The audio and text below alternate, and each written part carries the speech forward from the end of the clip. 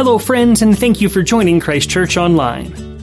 Our series on the book of James entitled Walk This Way continues this week as we are led by our senior pastor, the Reverend Dr. Jared Ott.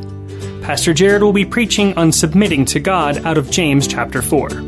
If you have missed any of the previous messages in this series, or you just like to go back and listen to them again, you can do so on the Christ Church app, which is available on Android and iOS devices, on our website, ccgf.org/sermons, or on our YouTube channel.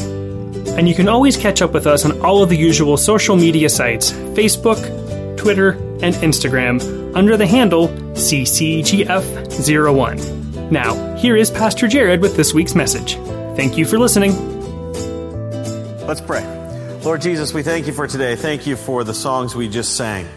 Lord, that we can be in your house singing your praises. Lord, we do give you so much praise and glory for what you've done for us. Lord, that you died for us, that you're alive, that you rose again, that you're with us. Lord, thank you for drawing near to us when we need it. Lord, you've never said this life would be easy, but you did say you'd be with us every step of the way. So I pray that we feel that presence here and now. Lord, I pray that you speak through me. I pray that my lips are your heart.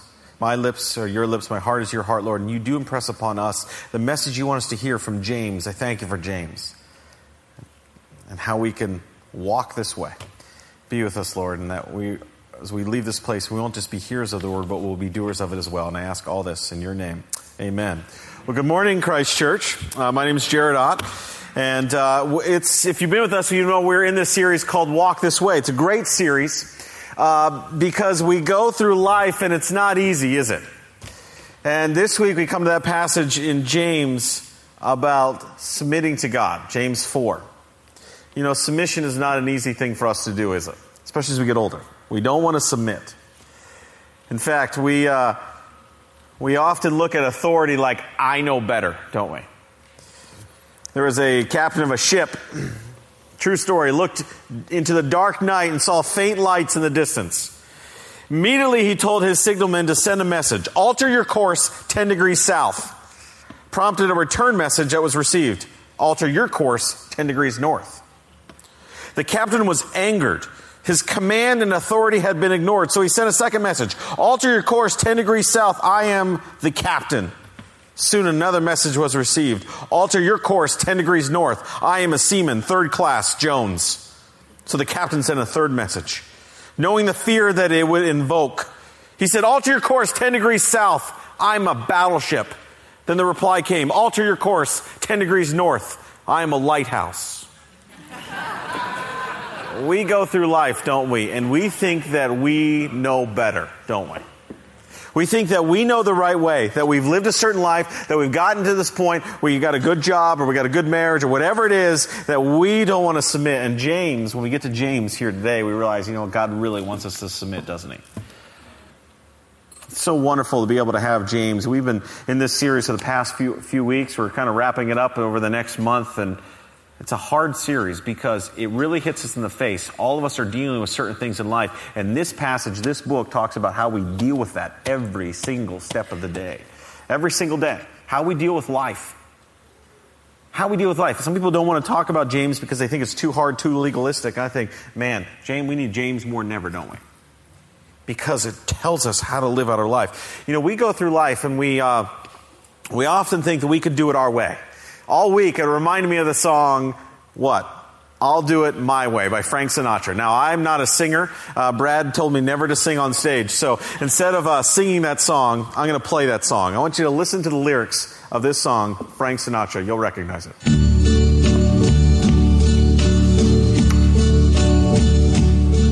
And now the end is near, and so I face the final curtain. My friend, I'll say it clear, I'll state my case, of which I'm certain. I've lived a life that's full. I traveled each and every highway and more, much more than this. I did it my way. Now, if John Guest were here, he would sing that song for you. But I'm not John, nor do I have his gifts. But that's a song we all recognize, don't we? I Did It My Way. Frank Sinatra sang that song to the latter part of his life. And this week, I kept thinking, I did it my way. That's what we want to do when we talk about submission. I'll do it my way. So I thought, I want to know how that worked out for Frank. So I did a little research on Frank Sinatra. What I found out was that Frank Sinatra was clinically depressed most of his life. Did you know that Frank battled alcoholism quite a bit of his life? Frank Sinatra also tried to commit suicide twice. In fact, he went home and tried to commit suicide by sticking his head over the stove and turning it on. And his manager found him and saved his life. So he says, I did it my way. That song goes on the very next verse. The first word is no regrets. Really? See, when we get through life, when we try to do it our way, things don't always pan out that way. How many of us have gone through life thinking that we know better and we're going to do a certain thing, a certain way, our own way in life, and it doesn't work? How we treat our family, what jobs we have, how we go through life, how we have control over our tongue, how we deal with temptations, how we deal with problems, anxieties, addictions. How do we deal with those things? We think, I'm going to do it my way. We've all done it. We've all been there. Some of us are, as teens, as we go, we kind of rebel against our parents. We think, my parents don't know anything. Some of your parents are thinking, boy, Jared, preach it to my kids. I hope you lay it into them right now. I didn't have that. I was not a rebel, but I do remember there were some times I thought, nah, the leaders above me, they don't know. I grew up in New Jersey, and I went to a small church, and we had a small youth group. And I remember my youth leader owned a log cabin. And every President's Day, we'd go out to his log cabin for our retreat. And at this log cabin, he had this huge hill, massive hill, that we would always do sled riding at night. It was kind of a fun activity. So I remember him telling during the day, he said to myself and my best friend Ryan, he said, hey guys, I need you to go shovel snow onto the hill so it's ready for tonight. And then I need you to make like a soft landing at the bottom so they don't go too far because there's a stream down below. So you need to do that. He said, then do nothing else. Just do what I'm asking you to do. Because he knew what we would have done.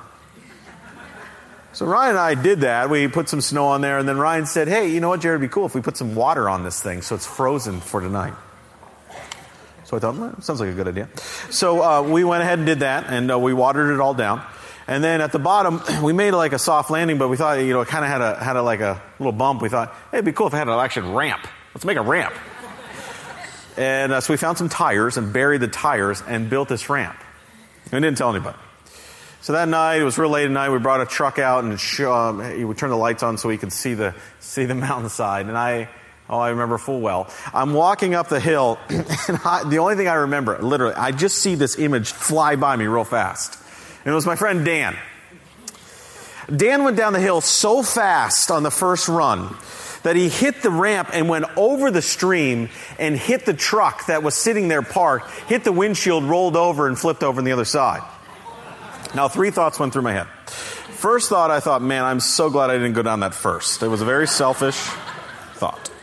Secondly, I thought, I'm going to have to go visit Dan because he had to go to the hospital. He had a concussion, so I'm going to be a good friend. And thirdly, I thought, man, I guess my youth leader was right. He saw a different picture than we did, huh? He saw it a little differently than we did. We didn't submit, and somebody got hurt really bad. And that's kind of what James is talking about here. When we don't submit to God, things are going to happen. Things are going to happen. There's going to be conflict. There's going to be fights. There's going to be war. People are going to get hurt. And so you really are on this path this morning as you come in and we look at James, we go, are you going to follow God or are you not going to follow God? Are you going to submit to Him in your life or you're not submit to Him? Because when you don't, James lines out a whole lot of stuff that we realize that leads to issues in life. Some of us are dealing with those issues in life right now. We think, I've been trying to do it my way. I keep falling flat on my face. I'm hurting somebody. I'm hurting my spouse, hurting my children, hurting my family. I'm not good at work. I've got all these things going on in life. There's a lot of conflict, and that's exactly what James is talking about. When we don't submit to God, when we rebel against God, it leads to all kinds of things. First off, it leads to conflict with others. Conflict with others. Look at if you have your service sheet, Jamie just read it, verse 1 of your Bibles, James 4. It says, what causes fights and quarrels among you? What causes fights and quarrels among you? Some of you are fighting on the way in.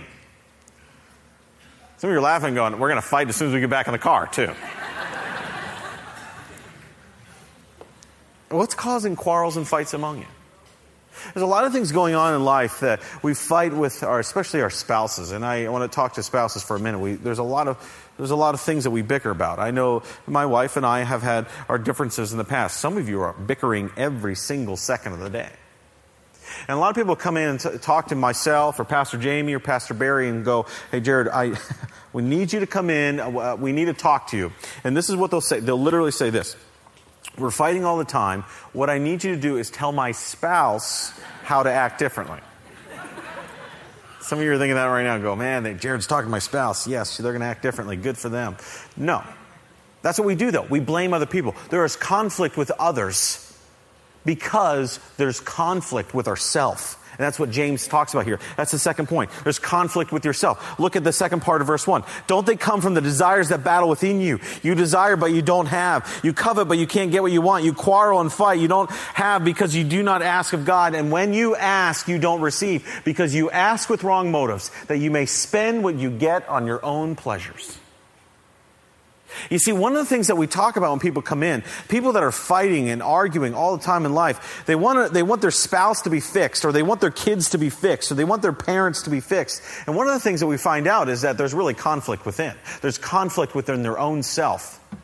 That's why when couples come in for premarital counseling, we talk about, hey, listen, you got to surrender all that stuff. If you're going through anxieties or fears or frustrations, if you're going through addictions, you want to lay that at Jesus' feet right now. Let's be free of that so you can be free and complete and full once you get into the marriage. Some of you who are single right now, you may be saying, listen, I want to be married. I want to get to that point. I'm single right now in life. I'm telling you right now, you need to prepare yourself right now. Prepare yourself right now so that when you get into the marriage, you can have a wonderful marriage. Because James already talks about there's three things that happen there. We have uncontrolled desires, we have unfulfilled desires, and we have selfish desires. Uncontrolled, unfulfilled, selfish. What happens is as we go through life, we think, hey, listen, if I just live a certain way, if I just did a certain thing, then I would be happy. This happens in finances all the time. Somebody in a marriage is coveting a certain thing in life. They want to have a certain standard or a certain amount of savings. And what happens is there's conflict inside. And so then when the spouse is spending money on different things, they get so frustrated and they take it out on them. And they go, listen, they're causing the conflict. And it's like, no, the conflict isn't there. The conflict is inside. You're not content with what you have. You're selfish. You have unfulfilled, uncontrolled, selfish desires is what happens. And what James is saying, listen, when you're going to have those conflict within, you're going to have conflict with others. And when you have conflict within, you're going to have conflict with God. Absolutely. You're going to have conflict with God. And that's the third point, conflict with God. James 4 says this, you adulterous people, don't you know that friendship with the world means enmity against God? Therefore, anyone who chooses to be a friend of the world becomes an enemy of God. Or do you think that Scripture says without reason that He's jealously longing for all the Spirit He has caused to dwell in us? He gives us more than grace. That's why Scripture says God opposes the proud but shows what? Favor to the humble. You know, I love that if you go back to the first verse, it says you adulterous people. You adulterous people. Now people think that adulterous people, when you think of adultery, you think of cheating on your spouse.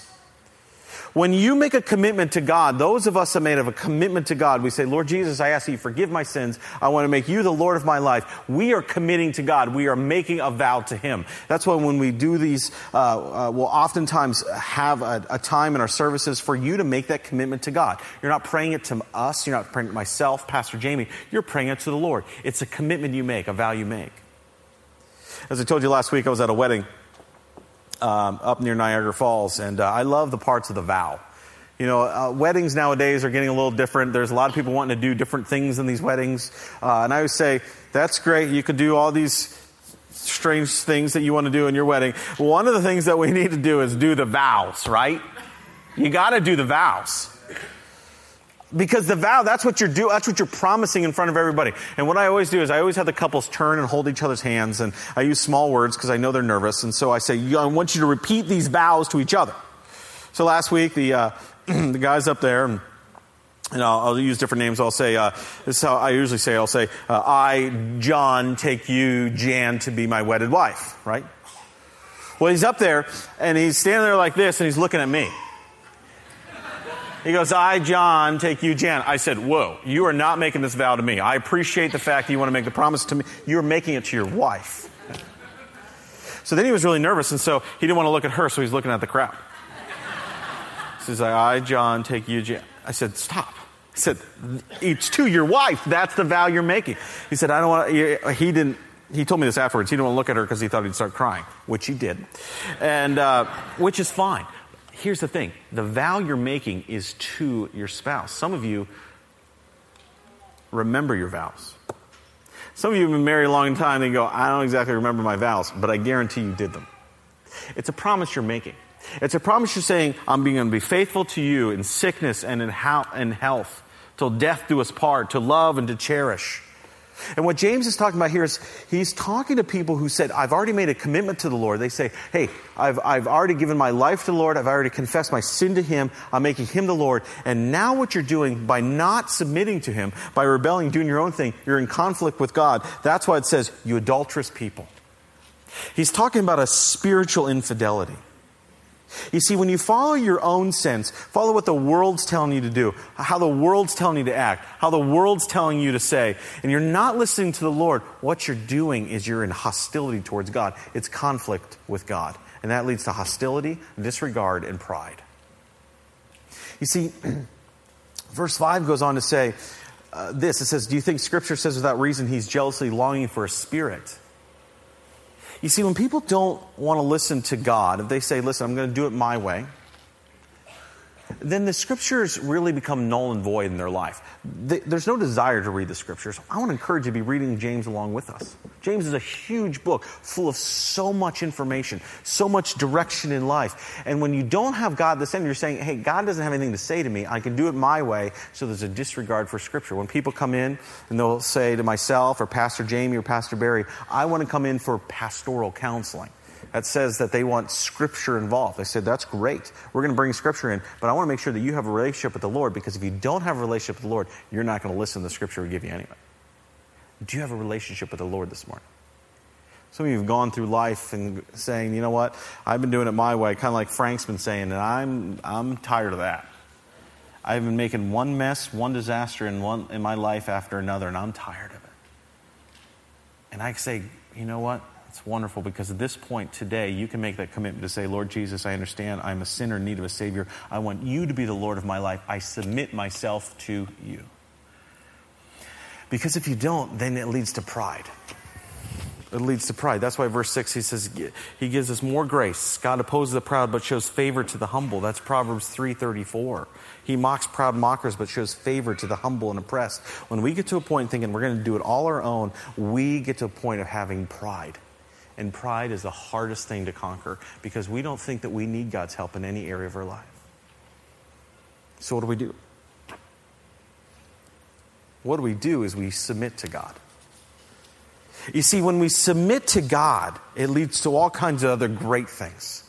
We saw what happens when we rebel against God. What happens when we submit to God? Well, first, it's courage during temptation. It's courage during temptation. Verse 7, submit yourselves then to God, resist the devil, and he will flee from you. When you get to the point of submitting to God, when temptation comes, and Ed Glover was here a few weeks ago talking about temptation, we're all going to deal with it. The question is, how do you deal with it? You got to submit to God. Because what you find out is that you're saying, the world, the flesh, the devil, all these things that my body wants, or the world's telling me I should want, God's saying, I've got a different picture. I can see a bigger picture. I'm the lighthouse. You think that you need something, but I'm telling you, you need something different.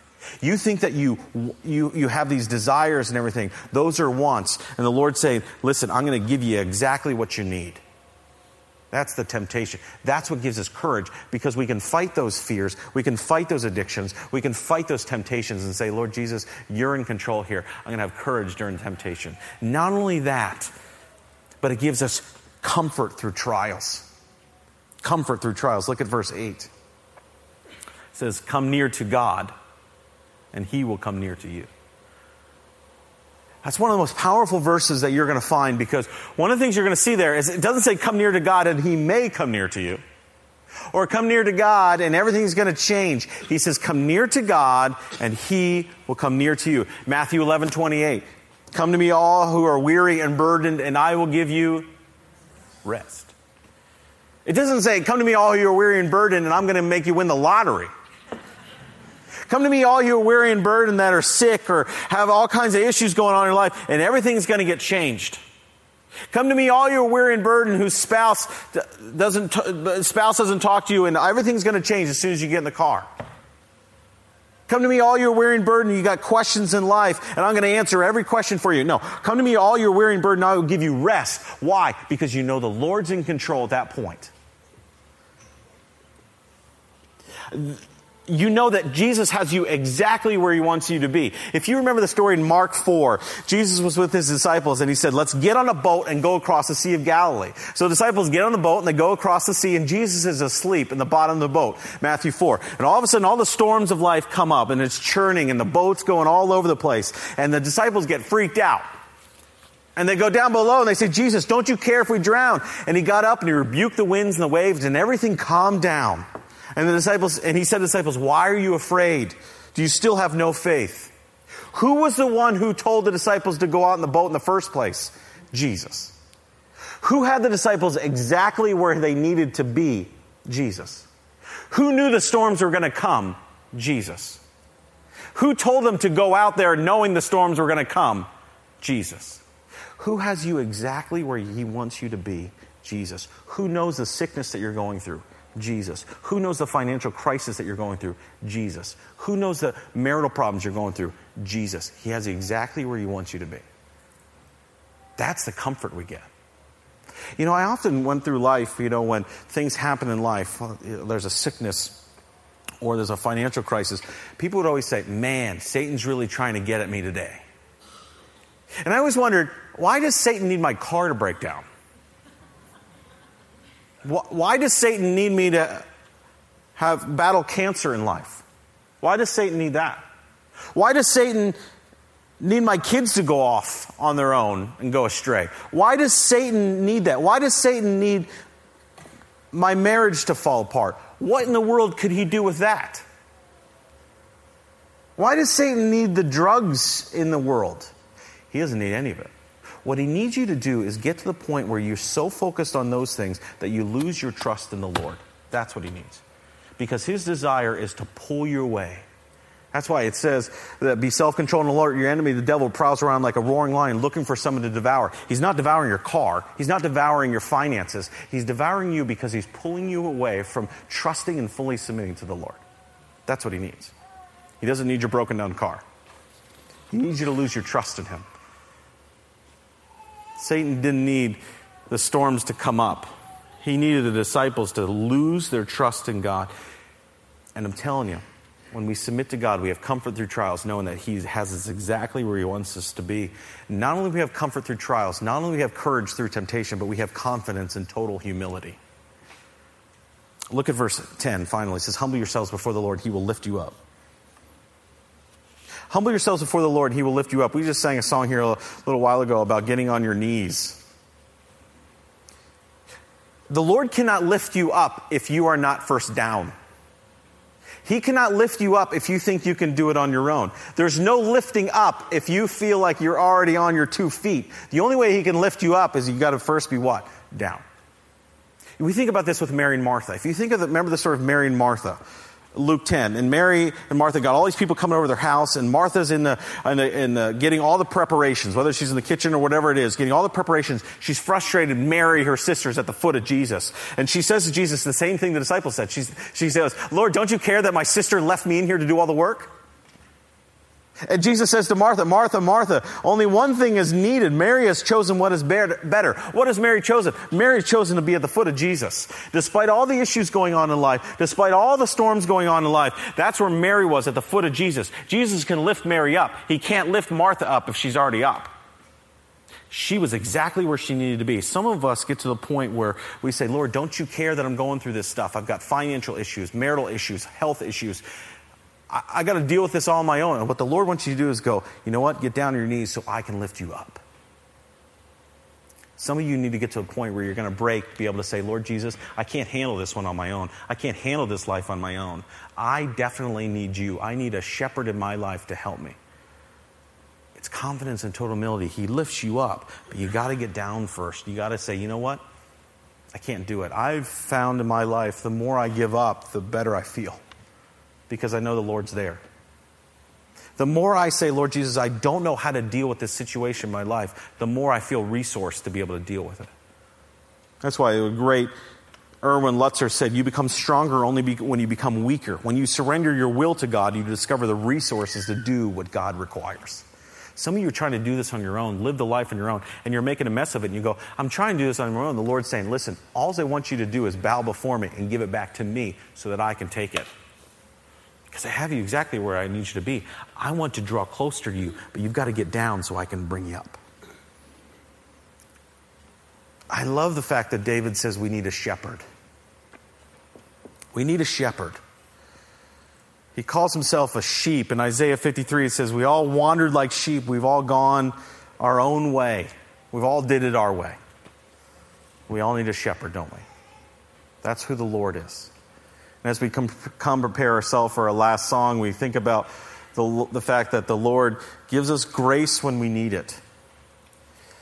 Even though we've messed up this life, even though we've been trying to do our own thing, He gives us grace. He comes in and gives us grace, and it flows over us like an avalanche. It's not something that we've done, not something that we earn. He comes to us in our time of need. That's what grace is all about.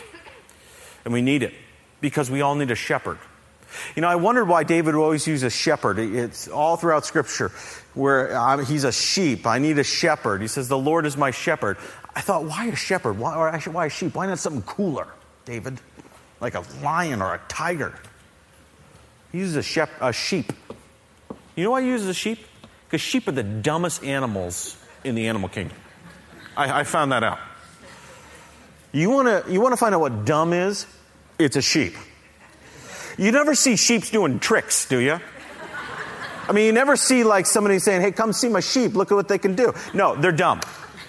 Not only are they dumb, but they're totally defenseless. They have no claws, no fangs, no speed, no agility, no camouflage, no defense mechanism. They're white in the middle of the desert. That's the dumbest thing I can think of. Totally defenseless. But David says they're like sheep. We're like sheep. Why? Because we can't do this on our own. They totally need a shepherd every single day. Do you need a shepherd? Some of you are thinking, I don't need a shepherd. I'm good. Let me ask you, do you have control over every area of your life? Do you have any anxieties? Do you have any fears? Do you ever doubt? Do you ever give in to temptation? Do you ever fight with your spouse or your children? Do you ever make a mistake? Do you ever try doing something on your own and it doesn't work?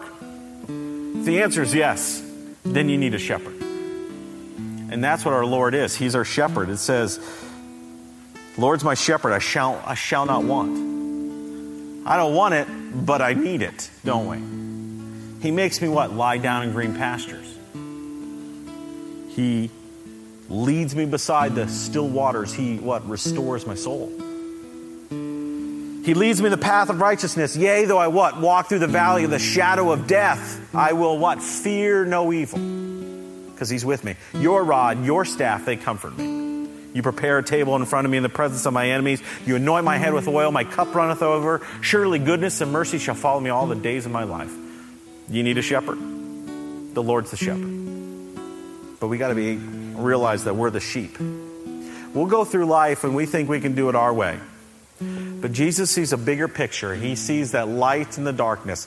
He sees a bigger picture of where we're at. And when we commit to following Him, when we say, you know, I'm going to do it your way, we stay on that path, don't we? We don't veer off the tube run. We don't crash into the car. We're safe because we did it His way. But it starts with saying, you know what? I'm going to submit to Him. That's why, as I close, there was a famous prayer at the meeting of Fellowship of Christian Athletes, huge international ministry, and they bring all athletes in from all over the world, and they would also often ask people to speak or pray, and a lot of times these people would come in and pray at the Fellowship of Christian Athletes. They would have these long prayers, lots of scripture. But one year, they asked Bobby Richardson, former New York Yankees second baseman. They said, Bobby, would you pray? Bobby came in and gave the shortest prayer ever. But people were in tears after. Because his prayer was, Dear God, your will, nothing more, nothing less, nothing else. Amen. That's my hope for you as you walk out of here. That no matter what's going on in life, you submit to God, that you can say with full confidence and assurance, Dear God, your will, nothing more, nothing less, nothing else. Amen. Let's pray.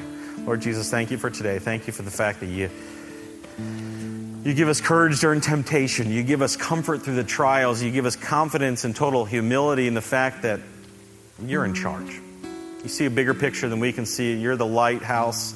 We're the ship trying to navigate this life, Lord. You see a bigger picture. You have us exactly where you want us to be, and you're trying to tell us where to go, and you use your scripture. So, Lord, I ask that you be with us. Help us to submit to your will as hard as it is. Lord, some of us need to be broken from our pride to get down on our knees so you can lift us up. I pray that they feel that as they leave this place, a peace that passes all understanding. And Lord, I pray that you be with those that may have never have made a commitment to you, maybe have never made that vow. I pray that they recognize right now that they are in desperate need of a shepherd. And if that's you, it's as simple as praying a prayer to our Lord Jesus, knowing that he's here with us, not to me, not to anybody else, saying, Dear Lord Jesus, I understand I am a sinner in need of a Savior. I ask that you forgive me. Come into my life, Lord. I want you to be the Lord of my life. I want you to be my shepherd. Lord, thank you for loving me and saving me. I want to spend eternity with you. And Lord, I thank you for those that made that commitment to you. I pray that all of us, throughout all our days, can come to a point of fully submitting to you. And I ask all this in your name. Amen.